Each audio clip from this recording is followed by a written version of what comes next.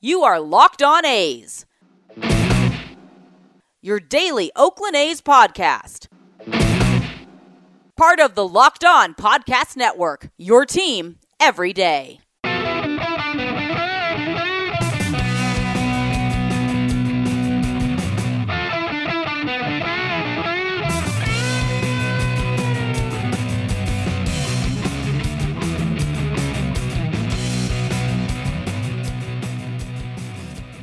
How's it going, A's fans, and welcome to episode 219 of the Locked On A's podcast, part of the Locked On Podcast Network, your team every day. I am your host, noted baseball fan Jason Burke, and on today's episode, spring games are underway, so I'm going to give you guys some of my takeaways from the first 7 innings of the A's 2021 action, and then a little bit later, I'll be going over the A's pending free agents following the 2021 season. So, again, this is a 3-segment show. We are doing 5 days a week, 3 segments a day, so it's a new format. Hopefully you guys enjoy it. The pending free agents will be the 3rd segment. I got spring action from 7 innings of baseball. Gave me 2 segments today, so we're going over that for you guys. But before we get into all that stuff, please follow us on social media at Locked On A's on Twitter and Instagram. I am at ByJasonB on Twitter.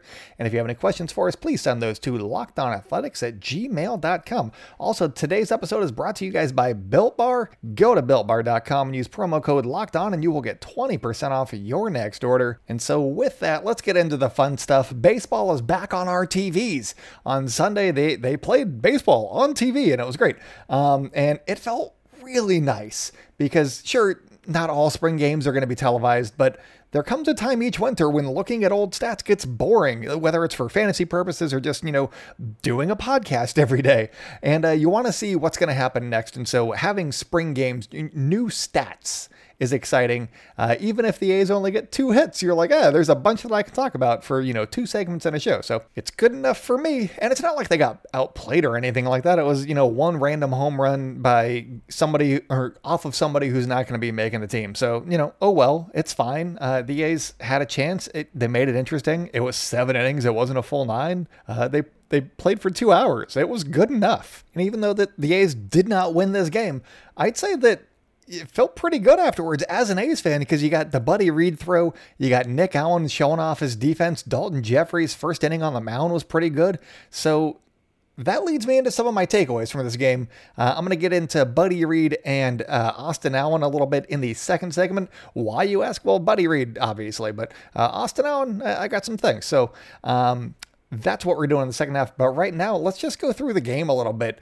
Get in that first spring training action. And I'm starting off with Dalton Jeffries. He started the first inning for the A's on the mound. He worked a scoreless inning, striking out Mookie Betts on 3 pitches to begin the game. He threw a total of 9 pitches in that 1 inning of work that he got. And he told friend of the pod, Martin Gallegos, after he was removed from the game, that he was focusing on his breathing to slow things down a little bit, keep him more centered, I assume. And after the 3rd out was recorded, he gave himself a little bit of a fist bump, and I am here for all of this. I'm very excitable today because baseball is happening, but he's a guy that's trying to make the big leagues, and the only time that he'd faced major league hitters in the regular season was in Texas against the Rangers last year, and they roughed him up for 5 runs over 2 innings. It was not a good outing. And after striking out a former MVP in Mookie Betts on 3 pitches, then getting last year's World Series MVP Corey Seager to pop up, Dalton Jeffries could have done cartwheels right in front of the Dodger dugout. Now I would have been in full support of that. Because I know that it's spring training, but those little steps from his start in Texas to facing 2 of the best hitters in baseball and proving to himself that he can succeed against big league batters, that's just awesome. Go do cartwheels, man. So Dalton Jeffries threw 9 pitches. His day was done. And so that leads me to my other big takeaway from the game and arguably my favorite moment. And that was Buddy Reed's throw from right field to nab Matt Beatty, which kept the game scoreless at the time. And Buddy Reed had a chance at another outfield assist just a couple plays later on a fly ball just in front of the warning track, but the runner just made it in under the tag. He was really showing off that arm today. And one of my favorite things to watch in a baseball game is when an outfielder has a cannon, when you know he's got a cannon and you see that the runner's going to run on him. That's my favorite play in baseball, I think, because home runs are oversaturated now. You get them all the time. Maybe not with this dead ball, but we will see. And there's not enough, opposite field hitting or, moving the runners or anything like that, going first or third. That doesn't happen a ton anymore. So outfield assists, that's my jam. And we've had a wide array of outfielders with arms in Oakland the last, decade or whatever, from Yoenis Cespedes and his obvious amazing plays, Ramon Laureano doing the same thing as Cespedes in Anaheim. You got Buddy Reed, who's, let's see, Josh Reddick. He's had a good arm. People just stopped running on him. And then you got Chris Davis and Coco Crisp. So they've run the gamut on outfield arms, and it's a fun adventure. Anyways, I'm going to be talking about Buddy Reed a little bit here in the second segment, but I want to touch on a few other guys first, run through the game a little bit more. First up, we got Elvis Andrus. Well, our first look at Elvis Andrus in an A's uniform, and I definitely said, who's that? The first time that I saw him on the field. So that's going to take some getting used to. He walked in his first plate appearance and then grounded out on a check swing in the fourth inning. So he got 2 at-bats, looked okay on defense. Not superb, but he looked okay. James Kaprielian was the benefactor of Buddy Reed's throw to the plate and ended up working a scoreless second, even though he gave up a couple of hits, and he had a ball in the dirt too, which I will talk about here in the second segment, because so that's the tease for Austin Allen. It's not going to be fun. Anyways, Jordan Weems allowed a couple of hits, a walk, and a run to score in the third inning. Rule 5 pick, Danny Jimenez. He's a pitcher for the A's now. He was a Rule 5 pick from the Toronto Blue Jays, just in case you're catching up and stuff. Anyways, Jimenez worked a scoreless fourth, but AJ Pollock had a chance to cream one, and he didn't. He got under a hanging breaking ball that resulted in an easy flyout. So I'm going to be very interested to see how Danny Jimenez's spring goes, because obviously he's a Rule 5 pick. So if he's doing well, he has to make the team or be offered back to the Blue Jays. So we'll see if he leaves some more hanging sliders or breaking balls for other guys. Former Yankee top prospect Domingo Acevedo worked a scoreless fifth for the A's, allowing 1 walk. Not a lot there. They didn't have a radar gun, which really not infuriates me, but it makes it harder for me, a non-scout, to do to see what he's throwing, what guys are coming in with and all that. They didn't have the StatCast stuff. So I'm kind of useless in evaluating guys other than gut feel. So Domingo Acevedo looked good, let's say. In the bottom of the 5th inning, which is the inning that Domingo Acevedo pitched, the A's scored their run on a Seth Brown groundout and had the bases loaded with 2 outs for Vimial Machin. And this was Machin's first at-bat of spring training after coming in for Ramon Laureano, and he worked a nice at-bat, laying off a couple of close pitches before lining out to Sheldon Noisy at third base. It looked like he hit it pretty decent, probably like 95 miles an hour. It wasn't smoked by any means, but it had a nice line to it. And, Sheldon Noisy, he can play some defense. And, so that didn't work out for Vimial Machin. But again, I like what I see from Vimial Machin. He has a great eye at the plate. He doesn't make super hard contact terribly often. He's not a home run hitter. He's more of a, drive, guide the ball into the outfield kind of guy. And that's how he's going to get his hits. And I like him a lot. He can play okay defense. I just don't know that there is a place for him on the roster right now. So he's probably going to start the season in minor leagues, but I like what I see from him on a day-to-day basis. And so moving on to the rest of this game here, you got Bryn Bracewell, who worked an uneventful 6th, so that was good for him. But then in the 7th and final inning, the top of the 7th, that is, non-roster invitee Argenis Angulo. He's a right-handed pitcher for the A's now. He gave up the go-ahead homer in the 7th to Matt Davidson. So A's lost by that final score of 2-1. And they lost the first game of spring. Oh, well, not a big deal. Neither of the Mats played. But we got to see last year's first-rounder Tyler Soderstrom getting at bat. He struck out on 4 pitches. Nick Allen went out and showed that his glove can play in the big leagues right now. And Buddy Reed made a couple of really nice throws. So there was plenty to get excited about if you're an A's fan. Close game in spring training, whatever, it's fine. So anyways, coming up on the show, I'm going to talk a little bit about Buddy Reed and his chances to make the team and some thoughts on Austin Allen. So stay locked in with Locked On A's, and I'll be right back. Today's episode is brought to you guys by the best tasting protein bar ever. That's right, we are talking about the improved Built Bar, which is even more deliciouser. They have 18 amazing flavors, including nut and non-nut flavors. They got 6 new flavors like caramel brownie, cookies and cream, cherry barcia, lemon almond cheesecake, carrot cake, and apple almond crisp. They still have their original 12 flavors, and they keep adding new flavors too. Check their website out. They got some really delicious stuff that is there for like flash sales and whatnot. So I go there every day and see what I can get for a bargain. They got their original 12 flavors though. They got mint brownies, salted caramel, double chocolate, orange. All of their bars are covered in 100% chocolate. They are soft and easy to chew. They are protein bars that taste like candy bars, and all of their bars are built for the health-conscious person. You can lose or maintain weight while indulging in a delicious treat. Their bars are low calorie, low sugar, high protein, high fiber, and great for the keto diet. So all you got to do to get your hands on some of these delicious treats is go to BuiltBar.com and use the promo code LOCKEDON20. That is the numbers 2 and 0. LOCKEDON20, and you will get 20% off your next order. Use promo code LOCKEDON20 for 20% off at BuiltBar.com. We're covering everything you need to know about the A's, but what about the rest of sports? Now the Locked On Podcast Network has you covered there as well with Locked On Today. It's hosted by the great Peter Bukowski, and it's all the sports news you need every morning in under 20 minutes. Subscribe to the Locked On Today podcast wherever you get podcasts. Welcome back to the Locked On A's podcast. If you guys want A's news every day, this is the podcast for you. I'm giving you guys what you need to know in 25 or so minutes each and every day. So, 5 days a week. So make sure to subscribe wherever you like hearing podcasts. Follow us on social media at Locked On A's on Twitter and Instagram. I'm at ByJasonB on Twitter. And if you have any questions for us, please send those to lockedonathletics@gmail.com. Also, I forgot to mention in the first segment that A's pitching worked 1 strikeout on Sunday, 1 in 7 innings, and that was Dalton Jeffries' K of Mookie Betts to lead off the game. So they got the big fish, I guess, the one time. I just thought that was an interesting tidbit. But anyways, moving on. As I mentioned last week, this is the first day of our new format. Our new schedule is here. We will be in your feed 5 days a week. I'm hoping for Monday through Friday. My wife is off Wednesday, Thursday, so I like to try and spend as much time as I can with her. And these episodes take, a couple hours a day.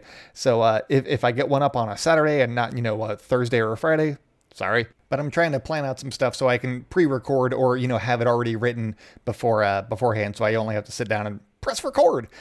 So hopefully Monday through Friday, but you'll get 5 episodes a day or 5 episodes a week. So don't worry. I'll try and keep you guys updated on Twitter if you guys are worried about your podcast feeds not refreshing and stuff. Because I know the feeling and it's terrifying. I'm like, wait, they record every Tuesday. Why isn't it out yet? I'm like, sometimes things happen. So just wanted to be upfront with you guys on that. But let's talk about the Buddy Reed show. And fair warning, if he does anything awesome, I am going to talk about it, whether or not there's video proof. If I get a whiff of something that Buddy Reed did, I'm talking about it because I really like Buddy Reed. I talked about him last year on the podcast when we were just, a couple of months old. I was like, Buddy Reed, I like this guy. And talked about him then. So this is the Buddy Reed show, the Buddy Reed Stan program, if you will. And if you are unfamiliar with Buddy Reed, he came over to the A's from the Padres last offseason in the Jurickson Profar trade that also landed Austin Allen in Oakland. Talking about both those guys today. It has nothing to do with the trade. It just happened. Anyways, Reed has not played above AA officially because there was no 2020 season, and that's where he last played in 2019. So, we don't know exactly how he progressed last year, but he was at the alternate site last season with a bunch of the A's other top prospects. And he told Martin Gallegos after the game that, quote, I just want to become a complete player. I want to work my butt off each day, learn from the guys ahead of me in the big leagues, and hopefully when I get my chance, not take it lightly. He also added, I'm coming to win a job. And end quote. Great work by Martin Gallegos on that. But really, I love everything about this. Honestly, I love everything that he just said. I'm coming to win a job. He's like, I'll get into the depth chart here in a sec, but he's like 10th on this depth chart of guys that he has to climb over. And he's like, I'm coming to win a job. I'm like, I love that mentality. Get it, Buddy Reed. And then he goes out here and he throws, fucking bombs from the outfield. Love it. He could be a defensive replacement or a pinch hitter in the majors right now, but his bat has been a little bit behind, at least as far as we know. He hit in 2019 in AA, he hit 228 with a 310 on base percentage, and those aren't great numbers even in the majors. If he was doing that in the majors, you're like, maybe he could do better. But that was in AA, so I think that he has got a little bit of work to do there, but if he's putting in the work, and he can become like Byron Buxton at the plate, then I think that he's got a path to playing time over here. And that's what we're going to talk about, because after the game, my dad texted me and he was like, does Buddy Reed have a chance to make the team? And my inclination is to say no, because he's behind so many outfielders that seem ready for their big league chance. And if you write them down, you got Ramon Laureano, Mark Canha, Stephen Piscotty, and then there's Kai Tom as, the other Rule 5 pick for the A's, and he's the likely fourth outfielder. He's a lefty bat. You got to love that. Buddy Reed bats from both sides, so tidbit. And then behind those four guys, you got Seth Brown, Skye Bolt, Luis Barrera, and Greg Deichmann. That's another four. And then after that, you got Buddy Reed and Cody Thomas as the 9 and 10 ranked outfielders, according to my rough math. So that's bad news if you're a Buddy Reed stan like myself, or Buddy Reed himself. And obviously there are injuries that can pop up to increase his playing time, like Kai Tom is dealing with an oblique injury right now. So if that's keeping him out for a little bit of time, for a few games or a couple of weeks or something like that, then maybe Buddy Reed gets a little bit more playing time. Maybe he can start to prove himself, working his way into more playing time. But I don't know that there's going to be enough playing time to surpass four guys in camp. Granted, are they super far ahead of him? Not necessarily. They have waivers and stuff to deal with, and he's, still Rule 5 eligible, so he'd have to get added to the 40-man roster, but there's ways to work around that. I said that, somebody like Skye Bolt could be a trade candidate later in the season, because the A's have, as I just listed, a bunch of guys that are ready for an opportunity, so maybe they want to clear up some of that space on the minor league roster, because they have a bunch of guys. Just real quick, you got Seth Brown, he has 2 options. Skye Bolt has 1 option. Luis Barrera has 1 option. Greg Deichmann has 3. So you got a couple of guys that are, getting towards the end there, and they're going to have to make the team at some point, because you can't keep them in AAA forever. That's just mean. I mean, you can. It's just mean. So they're going to have to clear up some space at some point. Maybe that helps Buddy Reed out and, gets him to face tougher competition. Because I think that might be kind of what he needs after not facing somebody from an opposing team last year. So Buddy Reed making the team out of spring training isn't necessarily likely, but I could see him being one of those guys that gets a look a little bit later in the season as a defensive replacement or a pinch runner, and maybe pay some dividends in the playoffs with a limited role, like you've seen straight up pinch runners for like the Royals do. Terrence Gore comes to mind. He's one of the A's fastest minor leaguers, and he's already shown us that he has a cannon. So you can use him in those regards just fine right now. And I feel pretty good about that. I just don't know that his path to the show is as a regular just yet. I think that he has to improve with the bat. But let's see how camp goes and see how he performs at the plate, and maybe we can squeeze him in somehow. But moving on to the Austin Allen part of this podcast here, and I said last week that the backup catcher battle between Allen and Aramis Garcia will likely come down to their rapport with at least one pitcher on the staff. I know it's still extremely early because we are 7 innings into spring training and he played 5 of them. But let's form some hard opinions, shall we? At the plate, Austin Allen went 0-for-2 with a 3-pitch strikeout and then grounded into a double play. Again, it's the first game. Don't get too worked up about that. And pitchers are ahead of hitters and all that jazz, so nothing really conclusive to draw upon. I'm not super concerned about a player's first 2 at-bats during spring training, but there were a couple of things that did catch my eye when it came to Austin Allen. The first one was the ball in the dirt, and the second that got away from him in order to advance the runner. It looked like it hit him in the glove, or maybe he just missed it and it, ricocheted into the field of play a little bit towards the pitcher. And, Buddy Reed wound up throwing the runner out at home plate anyway. So that didn't actually come into play, but defensively, I was like, maybe he's not as good as Aramis Garcia, who just had a nice little write-up by Alex Coffey in The Athletic. Go read that. It talks about how he's learned his receiving skills from Yasmani Grandal, who's one of the best receivers in baseball. He's good at stealing strikes and whatnot, so that could be a thing that differentiates him from Austin Allen as well. So in my head, he kind of has an uptick just because of that article that was written. But back to Austin Allen over here. In the fourth inning with Danny Jimenez on the mound, they kept circling through signs and Jimenez ended up stepping off of the mound, getting the pitch that he wanted and then getting the out. So it looked like Danny Jimenez had a plan of attack and him and Austin Allen were not on the same page. And I'm not saying that Austin Allen is now way behind Aramis Garcia after playing 5 innings. And I know that Danny Jimenez is a newcomer to the organization and a Rule 5 pick. So I know that there's not a lot of time to be able to communicate with the pitchers that are on the staff. And I know that spring training is the time to work out those kinks, but I'm definitely going to be looking at how he interacts with, your Sean Manayas and your Jesus Luzardos and guys that will be making the club. If he has a good rapport with those guys, no big deal. But if this is just a sign of things that could happen, then I think that then maybe he does take a step back with Aramis Garcia. It's been 5 innings. Nothing to draw hard conclusions over, but it's something to keep an eye out for. I don't think that it's a big issue or anything like that. I'm just saying if you're interested in the backup catcher battle, these are things that I'm looking for in making,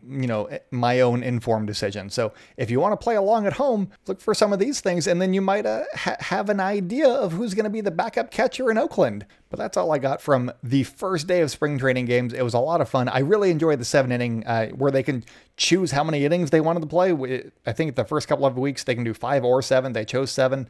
It was nice. I thoroughly enjoyed it. Maybe we need pitch clocks because 2-hour games are amazing. Anyways, I got one more segment coming up for you. I was almost going to sign off. We have one more segment, you guys. So coming up on the show, I'm going to go over the A's free agents at the end of the season. So stay locked in with Locked On A's, and I'll be right back. Today's episode is also brought to you guys by BetOnline.ag. BetOnline is the fastest and easiest way to bet on all of your sports action. Football may be over, but the NBA, college basketball, and the NHL are in full swing. BetOnline even covers awards, TV shows, and reality TV. It's award season, you guys. They have odds on all of those. Who's going to win Best Picture? I don't know that I watched any new movies. And let's say Tenet. Is Tenet going to win? Do you like Tenet? Place a bet at betonline.ag. Is it up for an award? I don't know. I'm bad at awards shows. Also, I don't tend to like the movies that are nominated. But back to BetOnline. They've got you covered for all the news, scores, and odds. It's the best place to place your bets, and it's free to sign up. Head over to the website or use your mobile device to go to betonline.ag and receive a 50% welcome bonus on your first deposit when you use code LOCKEDON. BetOnline, your online sportsbook experts. Join Walking Baseball Encyclopedia Paul Francis Sullivan, please call him Sully, every day on Locked On MLB for a unique look at the majors, both present and past. He does a good job with that stuff. He is a Walking Baseball Encyclopedia, but back to the copy. Featuring exciting guest interviews like me, routine check-ins from Locked On MLB's network of local experts, I already said my name, and insightful analysis of the day's biggest stories. Locked On MLB is the single best source for daily baseball talk. Subscribe wherever you get podcasts. That's Locked On MLB and all that stuff. But anyways, back to my show. Welcome back to the Locked On A's podcast, and this is a special segment 3. I'll probably have to come up with a new lead-in because I don't want to keep saying welcome back to the Locked On A's podcast. I feel like that would be boring for you. So that's my new intro is, hey. Follow us on social media, Locked On A's on Twitter and Instagram. I'm at ByJasonB on Twitter. Email us, lockedonathletics@gmail.com. You can do it for whatever. Questions, comments, concerns? Question mark? Anyways, so the one thing that I personally like to do before the season starts is get a sense of which players are pending free agents for the A's. In general, yeah, I know that the shortstops are coming up for 2022, but in general for the A's, I like to know who's a free agent, who's got 1 year left to control, who's coming up on the docket and all that stuff. So I wanted to do that real quick to end today's show because it's spring training officially. So why not end on a depressing note? Obviously, the A's made a bunch of moves to improve their club and give them a decent shot in 2021. The downside here is that a lot of those additions that were made for the A's were on 1 year deals. So guys like Trevor Rosenthal, Mitch Moreland, Sergio Romo, Yusmeiro Petit, Jed Lowry, and Mike Fiers are all going to be on the market again in a year. So, or less than a year. So those guys will all probably be on the free agent market. Not sure if they're going to re-sign with the A's. And then you got guys like Jake Diekman, who has a $4 million team option, which in a perfect world would be an easy call, but we are dealing with the A's. So If he's not with the club, it's because they traded him, not because they declined the option. It's maybe they're going in a different direction. I've been saying for a while, we may not have Matt Chapman past next offseason for a slew of reasons. But if the A's are, going for a teardown, you could see Jake Diekman easily being another trade piece to consider if you're an A's fan. And I'll get into that stuff as the offseason approaches, or if the A's stink, which I am not expecting. But if the A's stink, then they're obviously going to start trading guys too. But there is one guy that's going to be free agent that I think that a lot of people have probably overlooked, and that's Mark Canha. Mark Canha will hit the market at the end of this season, as well as all of those other 1-year signings. And Mark Canha has been well above average at the plate the last 3 seasons. And if he adds a 4th season to that total in 2021, then he's going to get a pretty modest payday. He's not going to be getting like Bryce Harper or Fernando Tatis or Mike Trout money or anything like that. But there's a guy that I came up with later here who seems like a pretty decent comp for him. And we'll see if the A's would be able to afford that. And they could afford it. They're just not going to. So he's probably going to walk is what I'm going to go with. He is currently entering his age 32 season. So by then, by the time, spring training rolls around next year, he'll be going into his age 33 season and up if he signs a multi-year deal, which will limit the ceiling on any deal that he'd be, able to sign, because he's not going to be getting 10-year contract offers. He might get a 3-year deal if he's lucky, because we got the CBA coming up next year, and front offices don't give out long-term contracts to guys. Jackie Bradley Jr., I'm sure he's a defense first guy, but he's still on the market and he's decent. So guys that are looking for super long deals, not going to get it done unless they take 2, maybe 3 years. So a lot of us have been working under the assumption that the 2022 season will have the universal DH after the labor negotiations of next winter.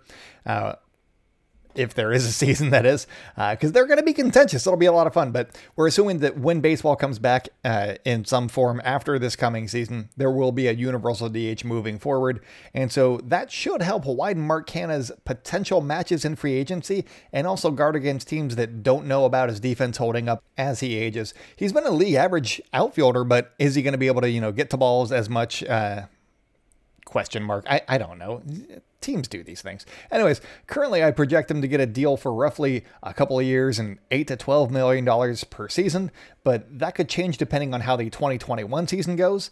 And right now he stacks up offensively with Michael Brantley, who the Astros just re-signed this offseason for 2 years and $32 million. And he's actually 1% better than Michael Brantley. But that 2 years and $32 million that Brantley got is because he's the name brand. He's basically Mark Canha with fewer strikeouts. Brantley has a top 3 MVP finish, a Silver Slugger, and 4 All-Star appearances. And Canha has nothing like that. He has not been an All-Star. He has no things in his column for awards on his baseball reference page. And that is despite Michael Brantley's near MVP season being roughly equal to Mark Canha's 2019, according to OPS+. Brantley finished 2 points higher, but they were pretty close. And Brantley hit 327 to Canha's 273, but Mark Canha was on base at a 396 clip compared to Michael Brantley's 385. So if you're just comparing apples to apples, obviously they're fairly similar even at their best. And that trend over the last 3 seasons has also continued a little bit.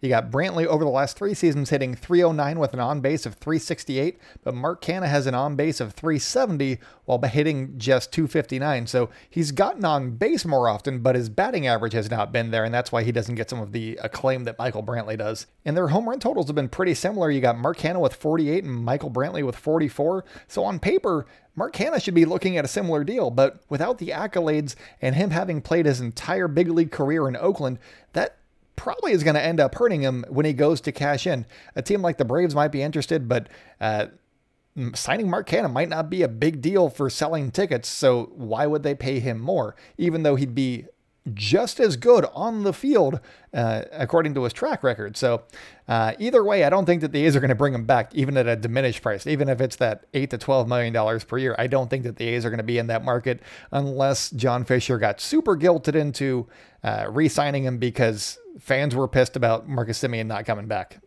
But I don't think that that's going to happen.